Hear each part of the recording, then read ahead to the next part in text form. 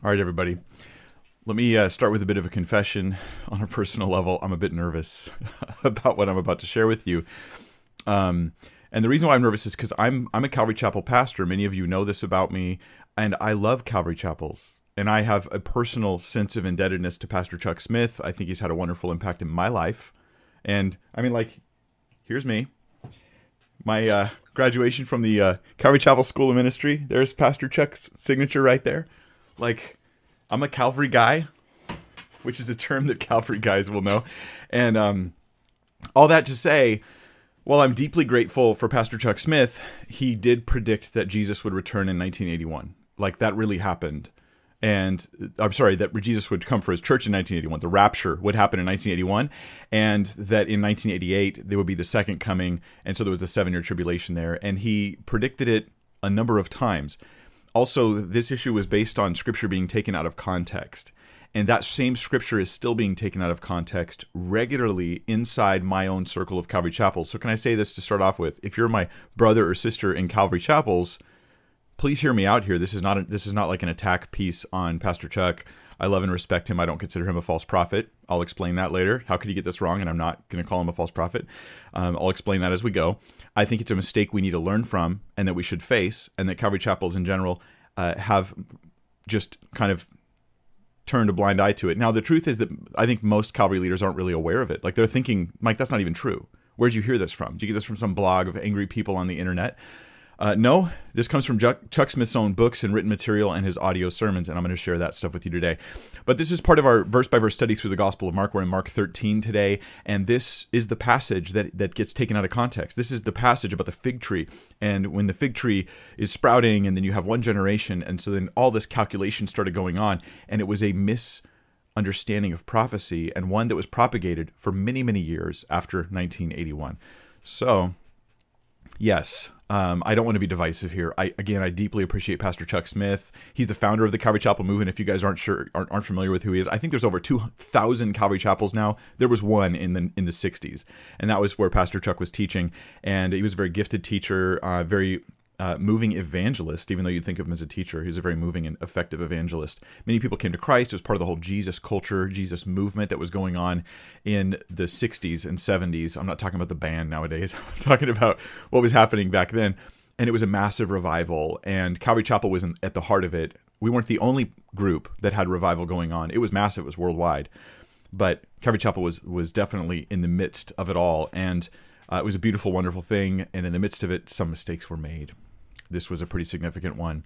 Now, I first heard these things in Chuck tapes, where Pastor Chuck, I was listening to, am I going through the School of Ministry at Calvary Costa Mesa, where Pastor Chuck was one of my teachers that would come in weekly and teach us.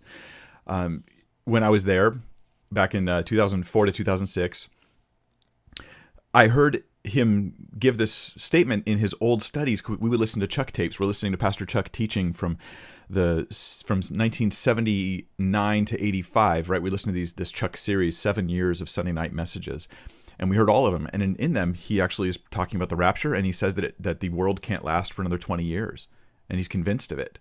And I'm like, it's 2005 probably when I was listening to this, and I'm like, that doesn't really work. You know, what's going on? And what was weird was nobody ever said anything about it. Well, I didn't make a huge deal about it, right? Because I wasn't sure that it had ever been said again. I didn't know if Chuck had ever repeated this, if Pastor Chuck had mentioned this again at other times.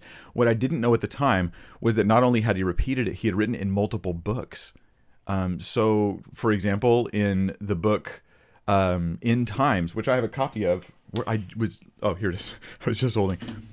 In the book End Times, I have a copy of it. No, I did not pay $350 on Amazon to get it. If you see crazy expensive books on Amazon, go somewhere else, guys. There are other ways to find books. And I did get a copy of it. Or then there is the book Snatched Away, which doesn't have a preview here on Amazon, but it's $1,000 because these books are rare. They don't publish them anymore. The content of them has kind of been somewhat hidden. I'm going to read to you quotes from the material. I wanted to make sure that Pastor Chuck had really said these things and really said them in unequivocal ways. And I'm going to talk about those issues today. We've got to learn from it. See, here's all my cards on the table. To my brothers and sisters in Calvary Chapels, my pastor friends in Calvary Chapels, we have been reckless with prophecy. We inherited this recklessness from Pastor Chuck. Right? He didn't predict the rapture again after he did it this one time. Thank God. But the recklessness, the kind of over projecting our opinions onto Scripture never stopped, in my opinion. It largely never stopped. And so this can serve as a corrective, something we can learn from, and we can deal with it. Plus, and I'm going to tell you some of the reasons why I'm doing this, right? I have been asked by a number of people about, because I'm a Calvary pastor and they watch my stuff online. Oops, everything's falling apart. And they watch things online that I do, and then they go to Calvary chapels in their local area. They're like, well, Mike's a Calvary guy. I like his teaching. So there are people attending Calvaries all over the place, in some cases because of the influence I've had in their lives. So when they hear about the founder of Calvary having predicted the rapture happening in 81, and no one in Calvary ever talks about it, they send messages to us, right? Through the website. They're like, oh, hey, what's up with this? Did that happen? This caused me to look into it more deeply and find out that it was written in printed books, that it was not just a, hey, wouldn't it be cool? It was a prediction. It was like an actual prediction, but it wasn't a prophecy, and I'll explain the difference later. We're going to get into all this stuff in detail, but first let's just look at the text. This is the passage of Scripture, because this is all just part of my verse-by-verse teaching through the Gospel of Mark. I wouldn't deal with this if it wasn't just what we happen to be dealing with right now, going verse by verse through the Gospel of Mark. Here we are, Mark 13. This is the passage that gets interpreted wrong very often by people in my own community, Calvary Chapel. It says, now learn the parable from the fig tree, Jesus says. When its branch has already become tender and puts forth its leaves, you know that summer is near. Even so, you too, when you see these things happening, recognize that he is near, right at the door. Truly I say to you, this generation will not pass away until all these things take place. Heaven and earth will pass away, but my words will not pass away. So, how did Pastor Chuck interpret these words? Let me share with you some quotes specifically from his book, End Times. These are quotes I'm reading directly from the book. I've just written them on my notes here. He says in the introduction, and I'm going to read more than just the quotes where he predicts it, because here's what I want us to understand. Did he really predict it? What was the error there? How can we learn from it? And how can Calvary be honest about this issue, which we need to be? And part of that is to realize that it wasn't as bad as some people make it out to be. And it was a lot worse than some other people make it out to be. So here's the whole balanced understanding of this issue. In the introduction to End Times, Pastor Chuck wrote, before we begin to look at the situation, let me emphasize one point. I have no intention of telling you the day that the Lord is coming for his church, the rapture. I'm adding the rapture. When Pastor Chuck used the phrase coming for his church, he meant rapture. I do not know the day. Nobody knows that day or hour. Now, that is like, some people are going to already, Pastor Chuck didn't predict the rapture. He says no one knows the day or hour. But it seems to me that Pastor Chuck and some others in Calvary as well, they think that no one knows the day or hour means you don't know the calendar date and the time of day. But I think the way this term is used in Scripture is to say no one knows when this will happen at all. Like, if you don't know the day, you don't know the hour, you don't know the year, you don't know the decade, you just don't know. Like, that would be how it's used. So Pastor Chuck felt like he wasn't making a prediction because he didn't put a calendar date on it.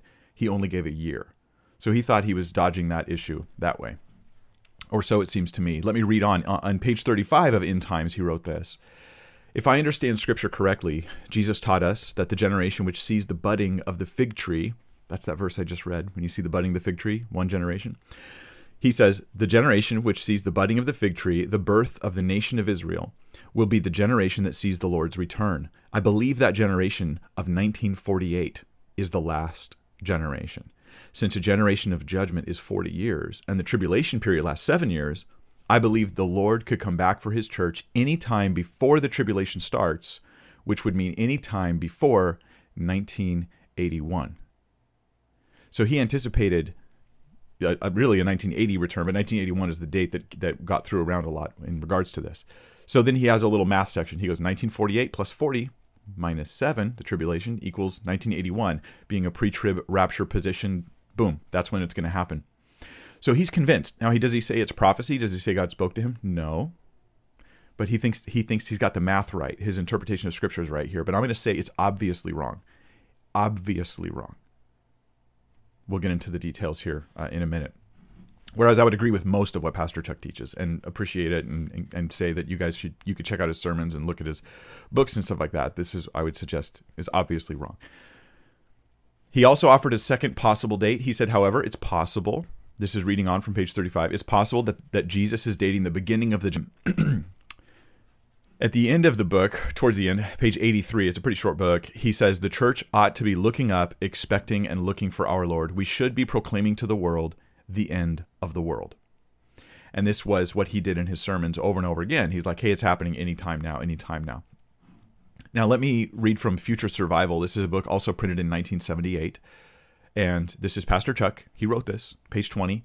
Says, from my understanding of biblical prophecies, I'm convinced that the Lord is coming for his church before the end of 1981. Now, before it was before 1981. Now he says before the end of 1981. He says then, I could be wrong. Is that important? Yes, that's important. He says, I could be wrong.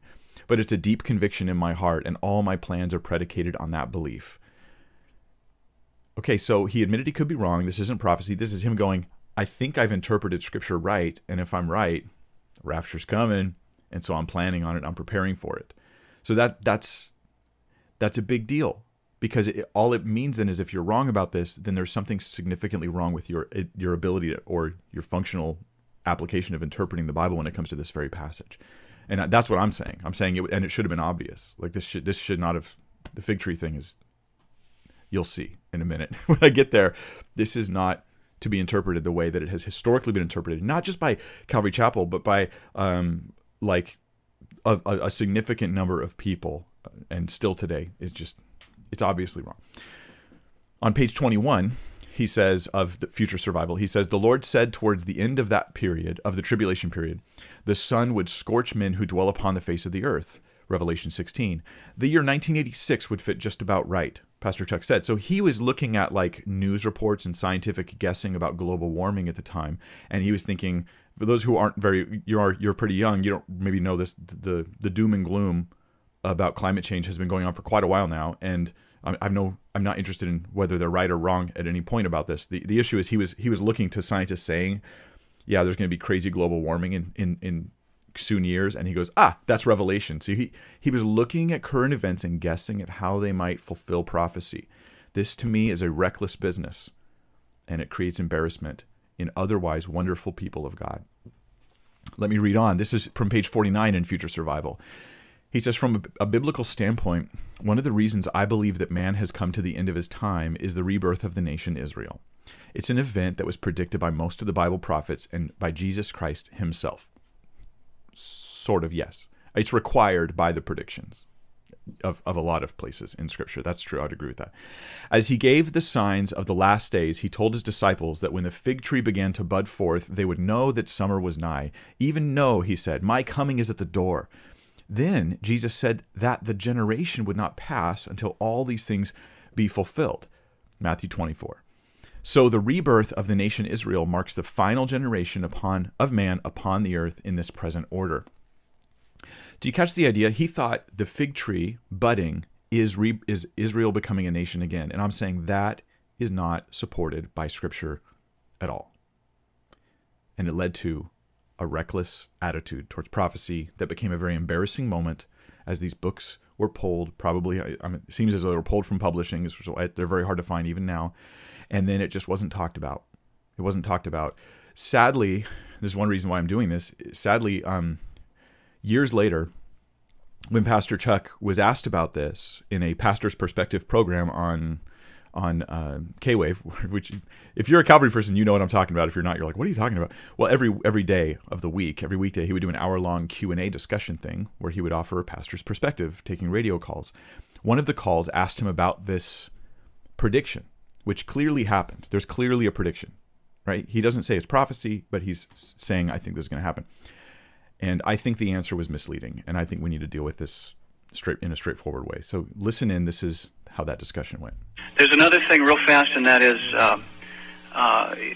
my office mate had pointed out at some point there was a prediction of Christ's return via Calvary Chapel. Is that real? Some years ago, did that happen?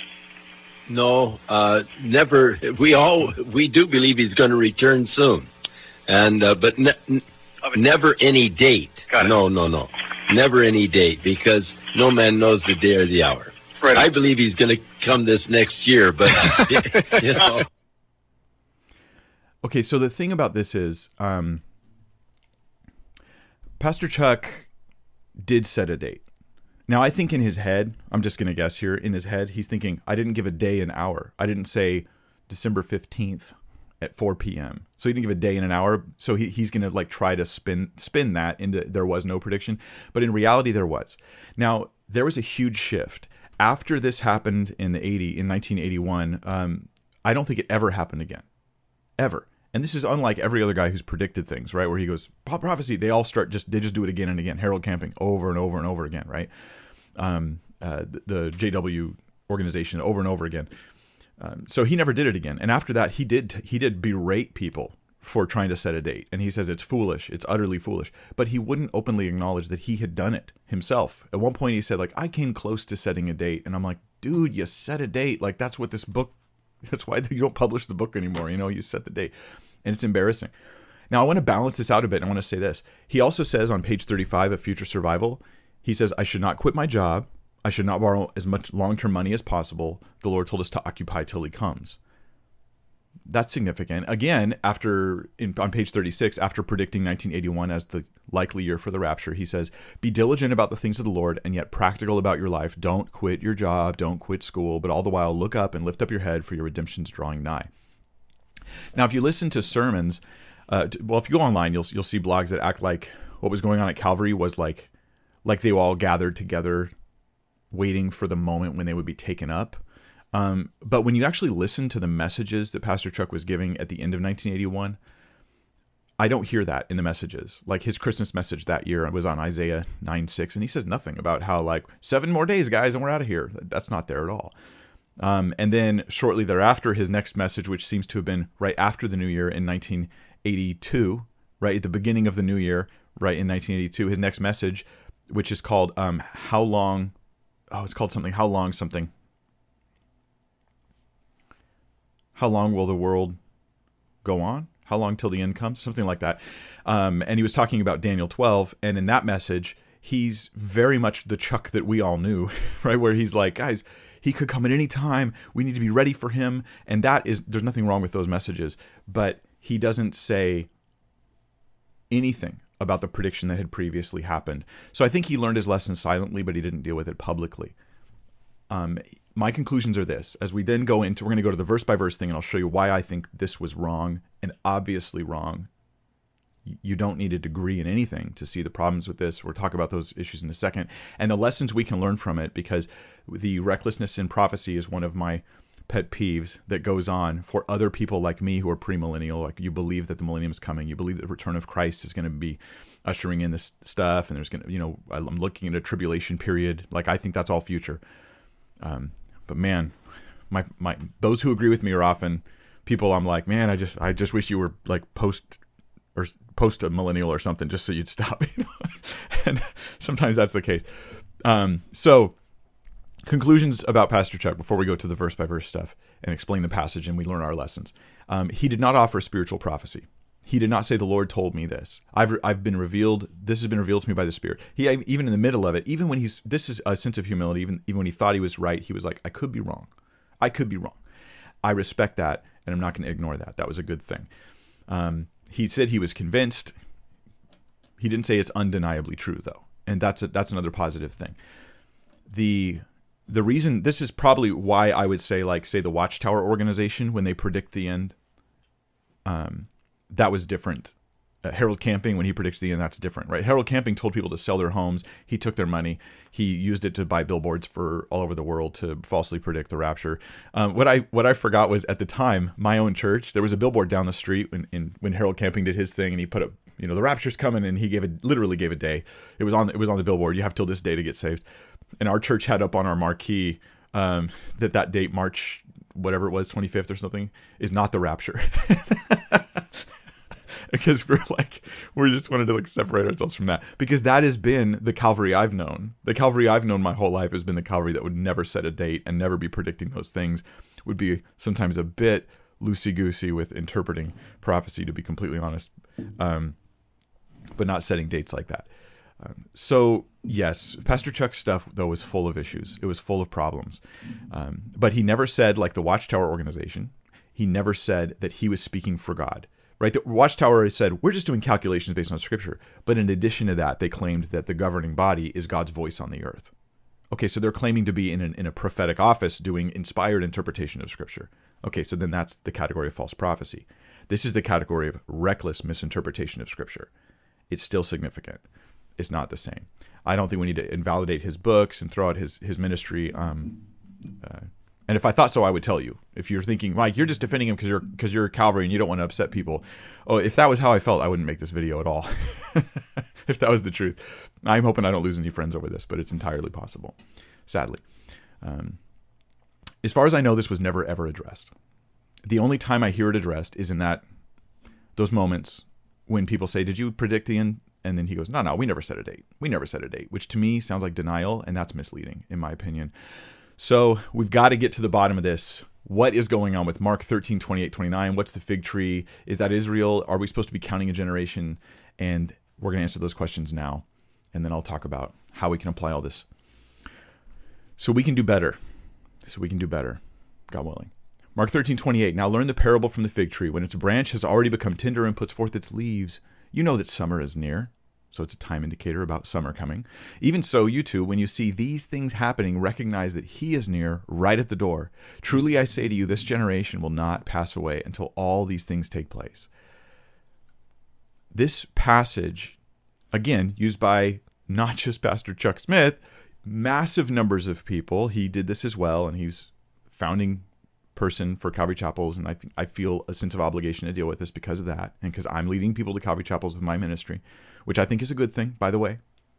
If I moved into a new area, I would consider looking at a Calvary Chapel, and because I think that the emphasis on Scripture, on the Word of God, and the verse-by-verse teaching, the balance about unity in essentials and grace, and I forget the phrase. Anyway, the phrase is something like, yes, we're committed to the essentials of the faith, but on the secondary issues, we try to just have unity with other believers. The fact that they do that among Calvaries is great as well. All those things are fantastic. I'm a big fan of Calvary, even if Calvary Chapel's not going to be a big fan of me pretty soon here. We'll see. Hopefully that doesn't change. But they use this to date the return of Christ. So 1948, Israel becomes a nation. Hey, that's the budding of the fig tree. Wrong interpretation there. And then you go to 1988, Second Coming, back up 7 years, 1981. Other people said, oh, no, it's when Israel controls Jerusalem. So you have 1967 as the starting date, because then there was this whole war, and they took over Jerusalem. Okay, so then you go to 2007 for the Second Coming, 2000 for the rapture. And all of that was just, it's all bunk. It's all bunk. So we're going to answer the three questions right now. What is the fig tree? What is it supposed to represent? And it's not that hard, but we'll get into detail. What is the generation, and when is the generation? Because those are two different issues. There's debates on what is meant by generation. Some think it doesn't mean a group of people alive during a certain time. And then we'll talk about when this generation is. Because the preterists would say it happened in 70 AD. They're Jesus' contemporaries. And I'm going to build a case that it's a future generation. And we'll talk about that. So what is the fig tree?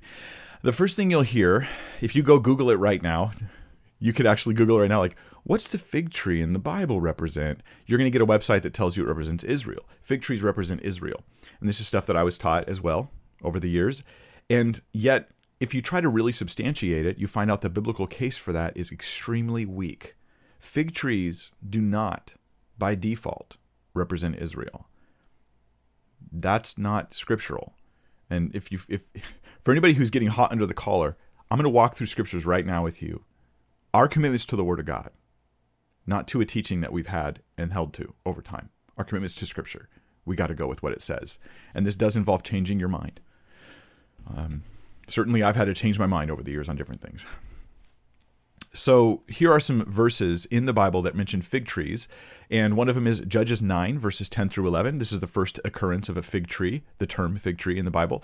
And the fig tree here and other fruit-bearing plants, they represent good descendants of Gideon, one of the judges of Israel, who refused to be king of Israel. And then bramble represents Abimelech. Of course, all of these are descendants of Abraham. So here you have one person representing a fig tree, who's a good descendant of Gideon, who refuses to be king, and then another descendant of Gideon, who's the bramble. So is that representing Israel? No, that does not represent Israel. It's the first use.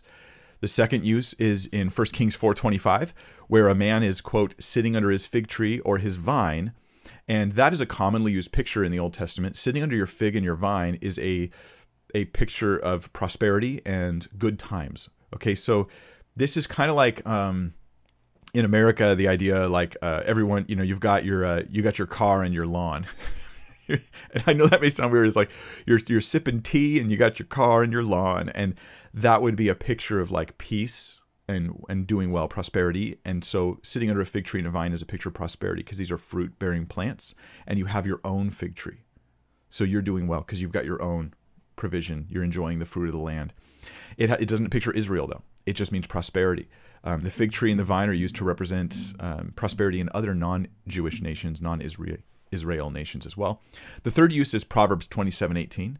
It does not represent the fig tree here, or the fig tree does not represent Israel here either. The fig tree here represents a man's master. Just like if you take care of a fig tree, you eat of its fruit. If a man takes care of his master, or the most closest modern connection here is employer. If you take care of your employer, then you eat of the fruit of their prosperity, right? So there's a relationship, at least if it's a good employer. Like Taco Bell doesn't do this for you. That was my first job. In-N-Out does that for you. That was my second job. There's a good employer. Then you've got the Song of Songs, or Song of Solomon, and this is chapter 2, verse 13, the next occurrence of the fig tree. Chronologically, as we go, the phrase fig tree occurs then fourth time in Song of Songs.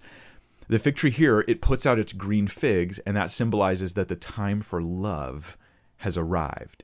It's a seasonal signal that the time for love has arrived, and the two lovers in Song of Songs are going to be able to like be together now. And so I'll read it to you. Song of Solomon 2:13. I'm reading this one to you because I'll put it up on your screen, because this one is closest to Jesus's use, because it doesn't just mention a fig tree, it mentions the budding and the blossoming of the fig tree. So let's read it here. The fig tree has ripened its figs, and the vines in blossom have given forth their fragrance. Arise, my darling, my beautiful one, and come along. He's like saying it's finally time for us to be together. Like our time has come. It's a delightful moment.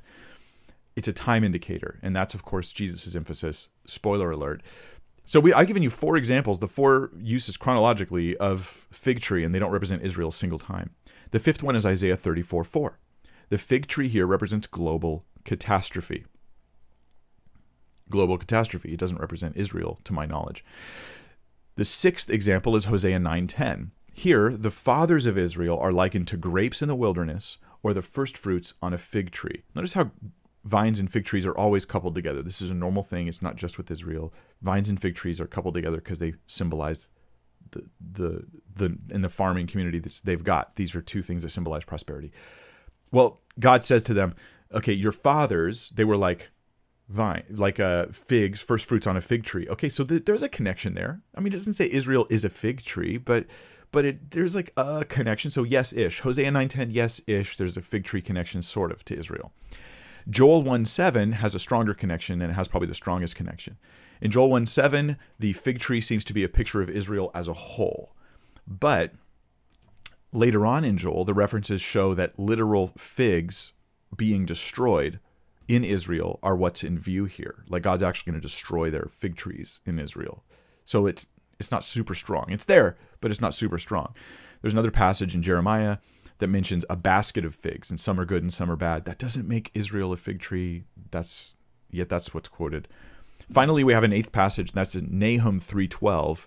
Fig trees here are strongholds in Israel, and the fig tree is being used as a symbol of like a fort, right, or a stronghold in Israel, and it's being shaken, and the fig trees fall. And that's what the picture of you shaking a fig tree and the ripe fruit falling, that's going to be the enemies of Israel coming to the strongholds, and it'll be like they just take what they want from you. And it doesn't represent Israel uniquely there. Do you get the idea? The premise of the 1948-1988 connection is that fig trees represent Israel, but they don't. And I can make this more clear, and this is why I say it's obvious. Look at Luke 21 with me. One of the things you basically do when you're teaching is you do cross-references. Then he told them a parable. Behold the fig tree and all the trees. Wait a minute, this isn't about the fig tree uniquely? All the trees? Yeah, this is not. It's not, the issue isn't that it's a fig tree. The figginess of the tree is not, is not the thing. I just thought of the figgy pudding in my head all of a sudden. But the figginess of the tree is not the thing that establishes what Jesus is talking about. When he's like, what you're going to look for, it's not about it being figgy. It's about the timing. As soon as they put forth leaves, you see it and know for yourselves that summer is now near. The issue is timing. You know how trees blossom around summertime. That's the point. It's not so much about it being a fig. So, conclusions, right? The fig tree, you could use it to represent Israel, but it's not to be assumed. It doesn't automatically represent that. Fig trees are used metaphorically in a huge variety of ways in the Bible. The closest comparison to Jesus' use is Song of Solomon, where it's just a time indicator about a season arriving. And that's how Jesus uses it in the Olivet Discourse. And it's just a deciduous tree. A tree that blossoms in spring, as opposed to some other trees in Israel that would have blossomed at different times of the year. Jesus wants to use one that blossoms in the spring. That was kind of a lot to go through to simply say this. It should be pretty obvious. This is not representing Israel, the fig tree. And if I go back to Mark 13 and we look at it more carefully, we're going to see this, that what Jesus is giving you is, okay, there's a parable of the fig tree. When its branch has already become tender and puts forth its leaves, you know that summer is near. Here's a wind, and you know. There's something you see, and then something you know. You see the branch and the leaves and all that, and now you know summer is near. Even so, you too, when you see these things, whatever those things are, happen, recognize he is near. Okay, so the second coming is near when you see these things. What are these things? Well, that is seen earlier in Mark. It's going to be the abomination of desolation. I've gone through this in the past couple weeks. The abomination of desolation, and then cosmic signs. Now let me read through with you, because I just want us, above all else, to know what Scripture says and to prioritize that. One way to test my interpretation is we read the Scripture with all that in view. What's the sign Jesus gives?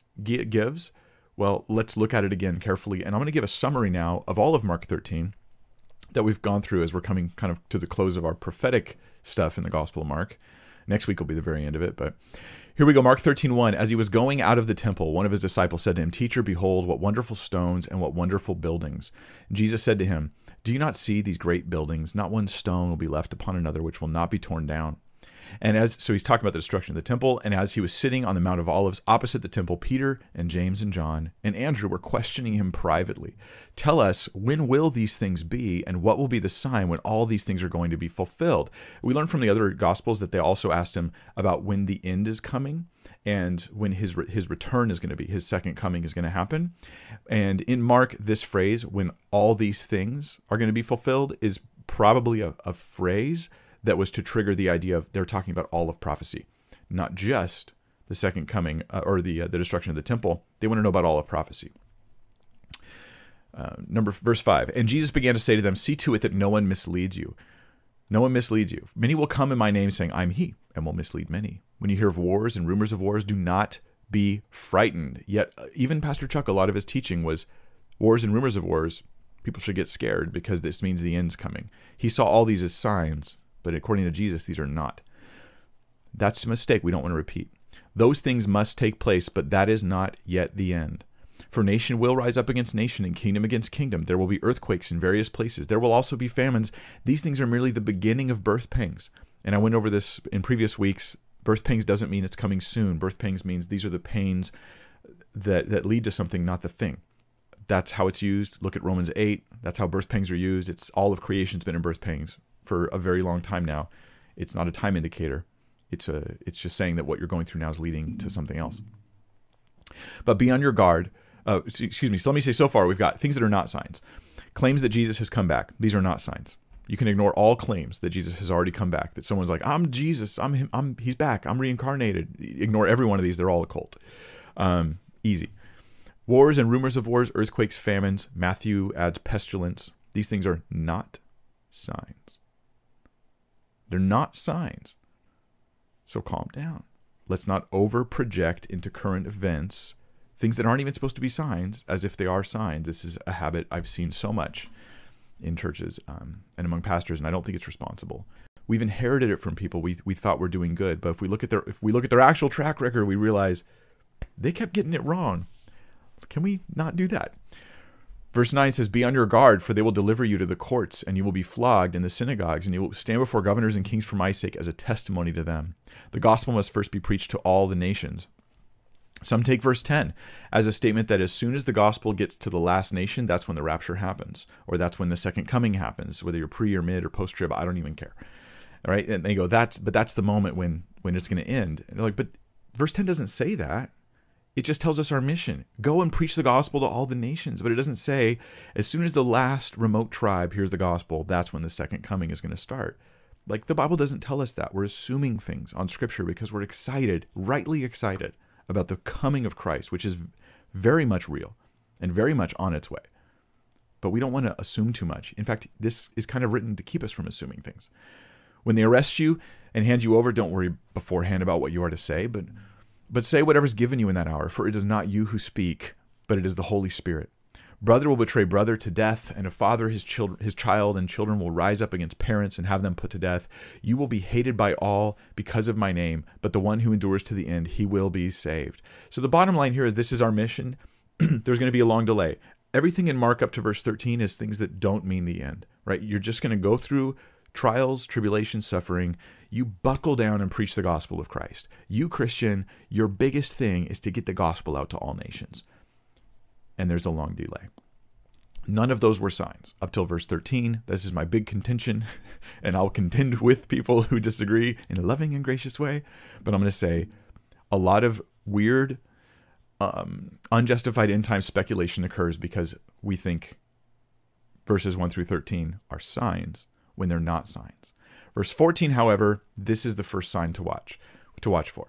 When you see the abomination of desolation standing where it should not be, let the reader understand. Then let those who are in Judea flee to the mountains. So the abomination of desolation I talked about in last week, I think it was, or was it 2 weeks ago? It's in there. It's in the Mark series. I've got a link to the playlist down below if anybody's interested. So I talked about that. That's the sign to look for, though. That's the sign you can see.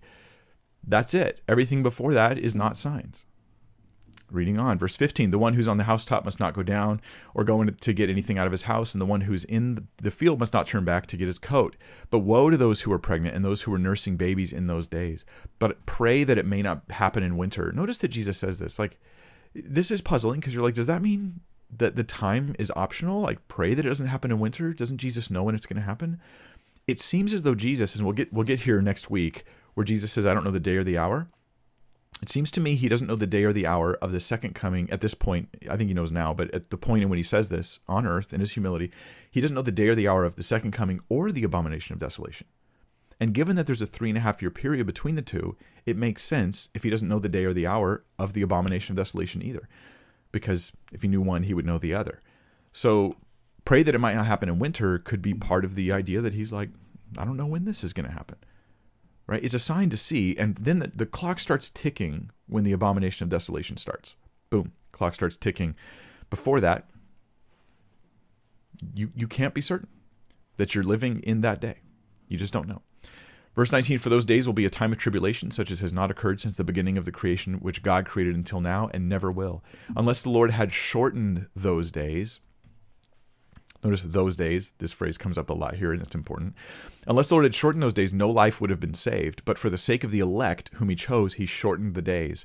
And then, if anyone says to you, behold, here is the Christ, or behold, he is there, don't believe them. For false Christs and false prophets will arise and will show signs and wonders in order to lead astray, if possible, even the elect. We will expect even more false Christ claims to happen at this very, very end of all things. Verse 23, but take heed, behold, I've told you everything in advance. Okay, so there's one sign so far to look for. The abomination of desolation. And then there's going to be more turmoil, more troubles, and more hard times. Then there's a second sign type thing, and that's in verse 24. In those days after that tribulation, the sun will be darkened, and the moon will not give its light, and the stars will be falling from heaven, which I take to be cosmic signs like meteors and things like that. That's what I think it probably is. At least from the Earth's perspective, the sun is dark to us. Whether it's like dark, if you went out and orbited the sun, you might not see it dark, but it's going to be at least dark from our perspective. Then they will see the Son of Man coming in clouds with power and great glory. And he will send forth his angels, and they will gather together his elect from the four winds, from the farthest end of the earth to the farthest end of heaven. Now, he's given two signs, the abomination of desolation and the cosmic signs. Now learn the parable from the fig tree. When its branch has already become tender and puts forth its leaves, you know that summer is near. Even so, you too, when you see these things, the abomination of desolation and the cosmic signs. When you see these things happening, recognize that he is near, right at the door. This is, I think, what the fig tree means. I don't think the fig tree has anything to do with Israel becoming a nation. Even if Israel becoming a nation is required for the fulfillment of prophecy, it doesn't give us a time clock for prophecy. It's just really neat. It doesn't give us a time clock for those things if you're a premillennial person, as I am.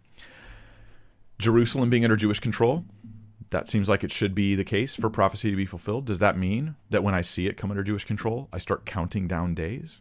No, that goes against what Jesus said, because he gave a sign, and that's not the sign. He didn't say the temple being rebuilt. You could rebuild the temple now, and it could be 300 years of the temple just sitting there before all this stuff goes down. We get too excited about the signs that lead to the signs that might be the signs that could be the signs. And when we get too excited about it, we set ourselves up not only for our personal embarrassment or disappointment, but we can make Scripture look like it's not reliable because our interpretation was not careful. That is a great tragedy. But that comes from tradition, not Scripture. And this fig tree stuff doesn't come from Scripture. It's a tradition thing that we need to notice it. And if I still have any friends, I will continue on with the study. Verse 30, which says right here, truly I say to you, this generation will not pass away until all these things take place. Heaven and earth may pass away, will pass away, but my words will not pass away. What is this generation? That's the question we're going to ask now. I've told you what the fig tree, I think, is. I think the context is super clear. Luke clinches it. The fig tree doesn't represent Israel because he's like, and all the trees. Okay. What if fig tree is Israel and all the trees are going to bud at the same time? That's like saying every nation becoming a nation. All of us, it just doesn't make any sense. No, the signs are the abomination of desolation, cosmic signs. But what is the generation? Now, here are some possible meanings. Some people say that Jesus was predicting this generation will not pass away, but he was using the Greek word genea in a very different fashion than what you're thinking. You're thinking of a generation like the millennial generation, Gen Z. You're thinking of these types of terms, but really what they meant was a race of people or like an ethnic group or a cluster of people that are organized by some sort of idea they all agree with. They have some kind of identity, shared identity. So this was Jerome's interpretation of this. Jerome in the 4th century, the guy that translated the Latin Vulgate, right, which was like the Bible of the Catholic Church. Well, it kind of still is, I mean, officially, based on the Council of Trent. So this genea, this idea of it being a group, a clan, a race, or a kind of people, that could work. This would mean that Jesus is saying maybe the Jewish people are the genea, this generation, the Jewish people, they will not pass away. So even though they'll be persecuted, like the Holocaust, like they won't actually be eradicated. God will preserve them. That would be a possible interpretation. Or it's the Christians. The genea is those who are following Christ, the Christians. They will not pass away, right? The gates of Hades will not prevail against us. So Christians will continue to persevere and spread the gospel even in the midst of persecution. It could mean that. Or it could be genea, it could be wicked people. Some people do interpret it that way. They go, well, generation's usually used in a negative context. By the way, I'm summarizing like 8 hours of research here in like 2 minutes, so give me a little leeway. But it's more than 8 hours, actually. So it could mean wicked people. Genea is typically used in a negative connotation in Scripture. Usually Jesus is like this wicked generation, this bad generation of people. But the word genea doesn't actually mean wicked. It's often used in that fashion. But here's the problem with this view is that if you interpret genea as meaning a kind of people, it's hard to even know what kind of people it's talking about because there's nothing in the context that helps you know what the genea is. So that's a bit of a challenge. So most people will take this. The vast, vast, vast majority of people are going to take this. Probably a consensus, I imagine, of scholars. We're going to take this to say the genea means a specific like time period, like 40 years, 70 years, 100 years. There's a generation of people that is represented here, right? 40, the year of judgment we read about in Scripture, generation of judgment, 40 years in the wilderness and they all die. Or 70, Proverbs says that the days of a man's life are 70 years or by reason of strength, 80. So maybe it's 70, possibly 80 years. Or some would say 100 years. Abraham was 100 when he had his son. Or some would say 120 years because in Genesis we read about man's days shall be 120 years. So maybe a generation is 120 years. My interpretation is going to say it doesn't matter. This is going to be real easy for you. Doesn't matter. Forget about it. It's not going to last until the end of the 40, 70, 120, right? It's going to be within all that time and quite a lot within. I'll explain in a moment. So what's the generation? Probably talking about a local time period of people, right? Much less than 40 years. We'll get there in a minute. But the term generally does mean this. It generally means contemporaries, and often in a negative sense. And now here's where I'm going to disagree with the majority of scholars. Okay? Alert. Alert, everybody. I'm disagreeing with the majority of scholars. Believe it or not, you disagree with the majority of scholars in lots of ways and places in your life, and I approve. Right? You should disagree with the majority of scholars whenever you have reasons to disagree with the majority of scholars. It's that simple. You feel like you have good reasons, you should go with it. And I would imagine that the majority of scholars would agree that you shouldn't just follow the majority of scholars blindly, which would create an interesting paradox for those who do think you should follow the majority of scholars all the time. But let me tell you, the majority of scholars would say that Jesus was talking about his generation. When he says this generation will not pass away, he meant everything he said in Mark 13 had to happen within 40 years of Jesus saying it. So we're looking at Jesus around 30 AD, and then the temple destruction at 70 AD. Hence, this is one of the arguments for preterism, the idea that all of that stuff was fulfilled. I thoroughly disagree with that perspective, graciously. Like I did a whole thing, if you haven't seen it, on 6 different end times views. I talked graciously about preterism. I talked about some of the weaknesses as well. But I think that that's not the case. It's true. Now I'll give you how they build their case. Mark 8:12. When is the generation of Jesus? Here's how they build their case, those who disagree with me. They're going to say the term generally means contemporaries. Let's look at some examples. Mark 8:12. Sighing deeply in his spirit, he says, why does this generation seek for a sign? Truly I say to you, no sign will be given to this generation. Here Jesus is obviously talking about the people in his own time. These are his contemporaries. So there's one example. I can give you another one. This is Mark. Also Mark. Notice we're in the same book. Mark 8:38. Whoever's ashamed of me and my words in this adulterous and sinful generation, right? The Son of Man will also be ashamed when he comes. So this is a current generation. He's talking about the people that are alive while he's talking. And then Mark 9:19. Again, oh, unbelieving generation, how long will I be with you? He's talking about, obviously he's with them right then. He's talking about the contemporary generation. He's talking about them right there. This seems pretty clear in the passage. So the majority of scholars are going to say, hey, 70 AD. This is Mark 13, Matthew 24, Luke 21, the parallel passages. They all refer to 70 AD. Now, here's my response to this. Here's why I would disagree with them, and you should too, and I'm right and they're all wrong. At least, I hope I'm right about that. I think I'm right. I'm convinced that this is the case, so let me share with you some reasons why. The reason, and you can miss this. This is easy to miss. Why do you know that in Mark 8:12, 8:38, 9:19, why do you know that that's a contemporary generation? It's not because of the phrase this generation. That's not how you know. And that's not why they use these verses to build that case. The reason you know those 3 passages I just read to you refer to Jesus' contemporary generation is because in the context of those passages, it has to be his contemporary generation. But there's a bit of a switcheroo being played with Mark 13 because Jesus says this generation, and we're no longer using context to prove that he's talking about contemporaries. We're just making a rule about the words, this generation. And we're applying it to Mark 13. We didn't even do this in any of the other passages. This alone should tell you that Mark 13 is uniquely different than the other passages, right? This is the rule for the other passages. Context tells you it's this generation. The rule for Mark 13 is these words have to mean that. But wait, what if we just do the same thing we did in Mark 8 and Mark 9, and we let context tell us who Jesus is talking about? And I think this generation refers to the generation that sees the abomination of desolation, which Jesus says he doesn't know when it's going to happen. There's just going to be a big delay. Then there'll be a sign. And that generation, then the timing begins. The clock begins. The days will be cut short. So here's some of the reasons. One, in Mark, in Luke, in Matthew, there are indicators of a long delay between the first and second coming of Christ. Right? He talks about wars, rumors of wars, earthquakes. Like, how long does it take to have full-on wars, plural, and rumors of wars, plural? It takes years and years and years. It's not like wars take a week long, typically speaking, especially back then. Years long. Wars would last years long. Just sieging one city could be years long.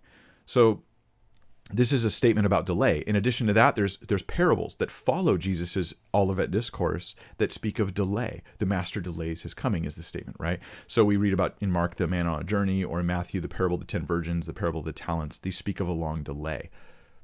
So we think there's going to be a long delay before this sign appears, the abomination of desolation. Another reason, Jesus doesn't know when this stuff's going to happen. It is a little inconsistent for Jesus to say, I don't know when it's going to happen, but it's within a generation. Why is that inconsistent? Because he knows so much about what happens at the very end of this stuff, right? The abomination of desolation. And he knows a lot of these events that are going to take place then. And he knows how long it is between one and the other. But he also says, I don't know when it's going to happen. What does he not know? He doesn't know when this whole sequence begins at the time. And we'll talk about that next week, about questions about the Trinity and all that kind of thing. So please hold your questions on that until then. So yeah, I think that it makes sense contextually to say, well, this generation refers to the stuff he does know about, not the stuff he doesn't know about. He knows about this time clock that begins. I'm like pretending I have a stopwatch in my the click, tick, tick, tick, tick, tick. That starts with the abomination of desolation, and it ends with the second coming. That's what he knows about. That's what happens within a generation. Also, he mentions in Mark 13:20, Matthew 24:22, that those days, that time period where the stopwatch is clicking, that is, the time is cut short. That's the known time period.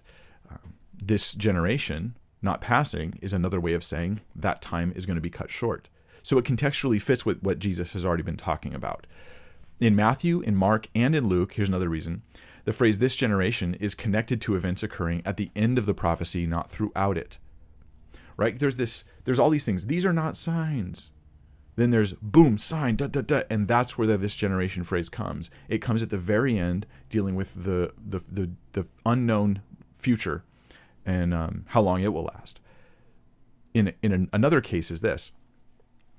In Luke, Mark, and Matthew, and you could look this up on your own, but in all three passages, Matthew 24, Luke 21, Mark 13, the phrase "this generation," it's followed by, in two of the Gospels, the abomination of desolation and the cosmic signs. And in Luke, it's followed just by the cosmic signs. He doesn't mention the abomination in Luke. So this generation's connected to the cosmic signs, like grammatically, like it's the generation that sees those things. Whatever generation that is, that generation will not pass. Now I want to mention something called explanatory scope. If you guys haven't heard of this, this is a fun thing. Explanatory scope is the ability to explain lots of things with one explanation, where one explanation ties together a whole bunch of loose ends. You know, if you find a crime scene and you see a guy's fingerprints and you get DNA, and then you have videotape footage, and then you have like a weapon you find at that guy's house, a simple explanation is that one guy was at the crime scene and committed the murder, right? Because you have several pieces of evidence that are all explained by one theory. That's explanatory scope. What I'm suggesting is this generation, being whatever future generation sees the abomination of desolation, that has explanatory scope. It explains Jesus not knowing the day or the hour. It explains the idea of the time being cut short. It explains that the location of the "this generation" teaching is at the end, right after following those signs. It explains a number of things. I think it makes a lot of sense. Now, some would say, but Mike, I push back. In Mark, Jesus addresses the whole thing to people who were listening at the time, right? He says, when you see the abomination of desolation. So that means his audience has to see it. But I would raise you Mark 13:37. Here's Mark 13:37. I'm not gambling, I promise. But I would raise you Mark 13:37, where Jesus says, when I say to you, I say to all, be on the alert.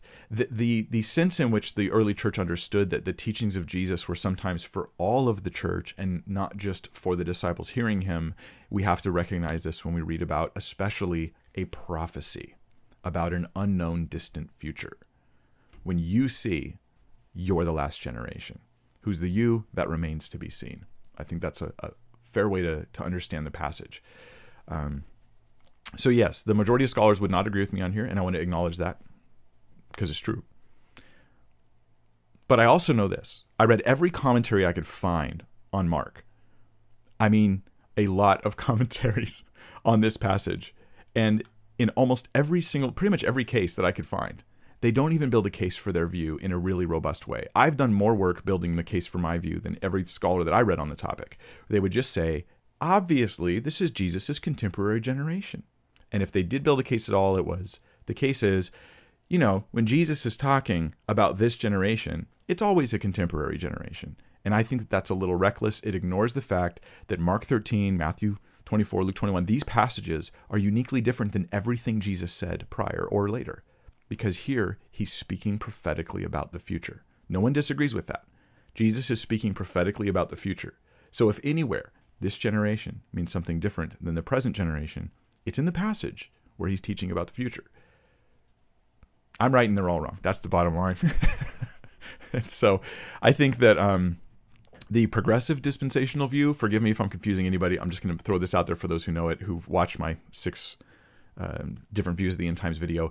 The progressive dispensational view, it explains really well why you would see a partial connection to the first century, but not a complete connection.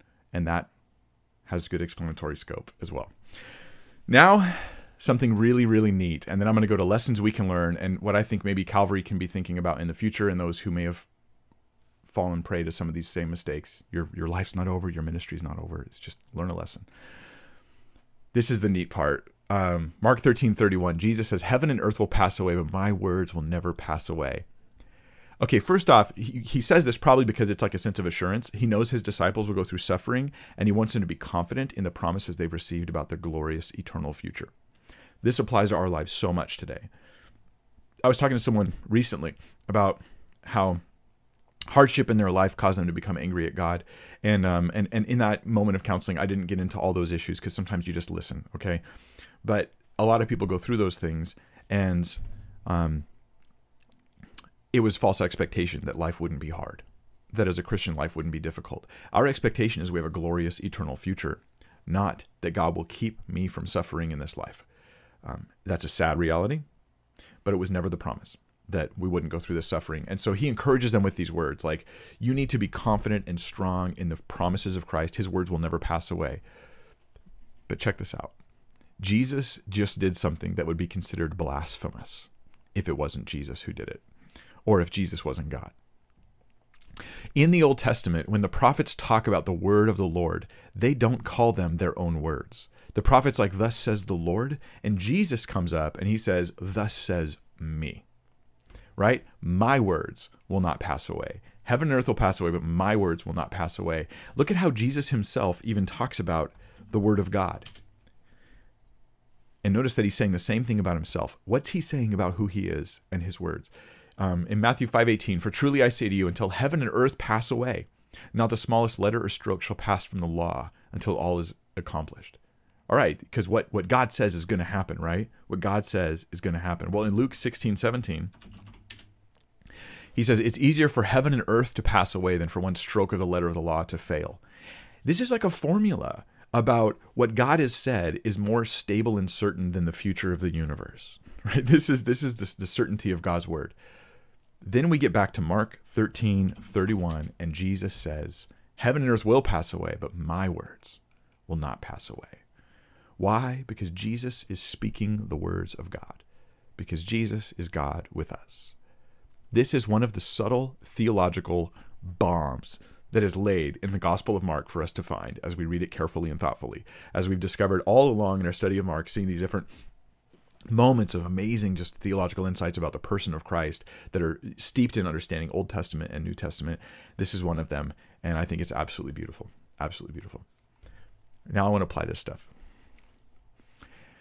End times speculations are problematic. They're exciting, but they can have a bad result. In the end, they can create embarrassment. That embarrassment can cause a lot of confusion and uncertainty in people because they've learned to trust you as a leader. And they think that you as a leader are very reliable. And you treated speculations as if they were as reliable as the certain, clear, obvious meaning of Scripture. In this case, many in Calvary's, including Pastor Chuck, who I love and still appreciate, and still would recommend his content to people.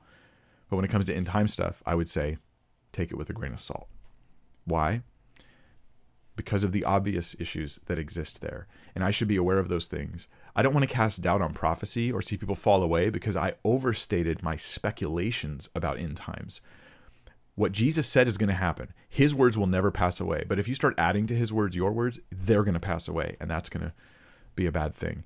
So can you do it? Can you look at like the movements in the Islamic world and Europe and Russia and the things that are going on? And can you say, like, I wonder if this could be leading to that? I'm okay with people doing that as long as they're honest about the limits of their speculations. Guys, I could be completely wrong here. We could be way further away from the coming of Christ than I'm speculating here. And if they're at least honest about it, that is integrity. We're given a clear sign we haven't seen, and we should not treat everything else like they're clear signs. Can I offer some advice to non-leaders? If you're not a leader and you're a Christian and you love end time stuff, I just want to encourage you with this. I feel like I'm going to lose a lot of friends and subscribers today. My encouragement is this: do not reward the reckless. On the internet, there are whole ministries that are based upon reckless guesswork about prophecy. Now, I'm not opposed. Like I said, listen, I'm not opposed to someone saying, look, they might be building the temple. This fits biblical prophecy here and there. I have no problem with that.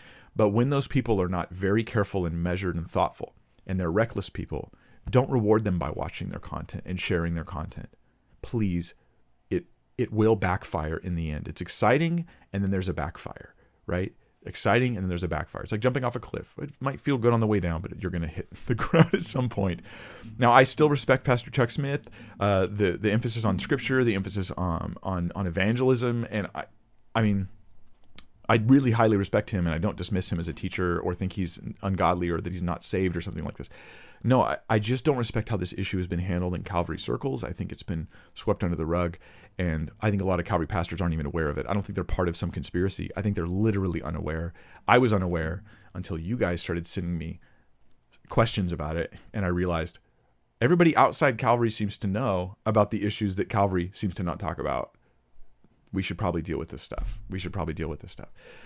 Now, I want to mention real quick, though, there's plenty of people that got saved because of the overzealous eschatology speculations that were going on with whether it's Hal Lindsey's late great planet Earth or even Pastor Chuck Smith.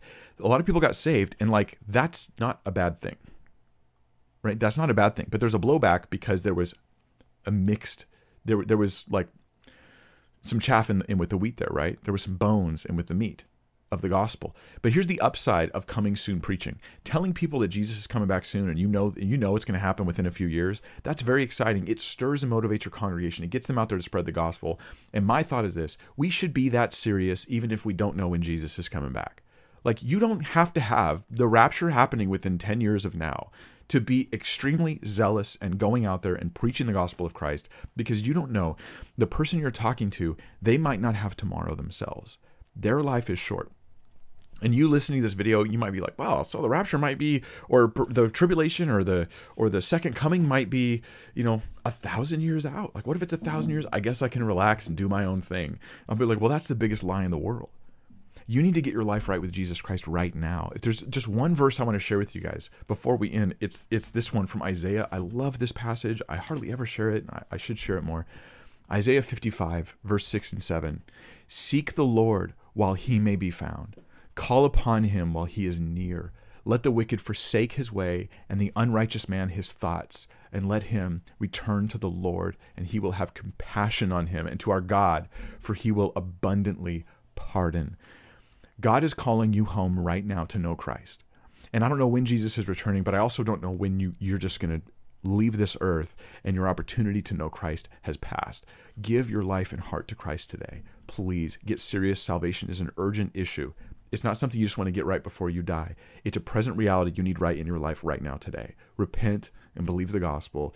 Give your life to Christ. The best thing that ever came out of false end time speculations is zeal to get people saved because the end is nigh. Well, everyone's end is nigh.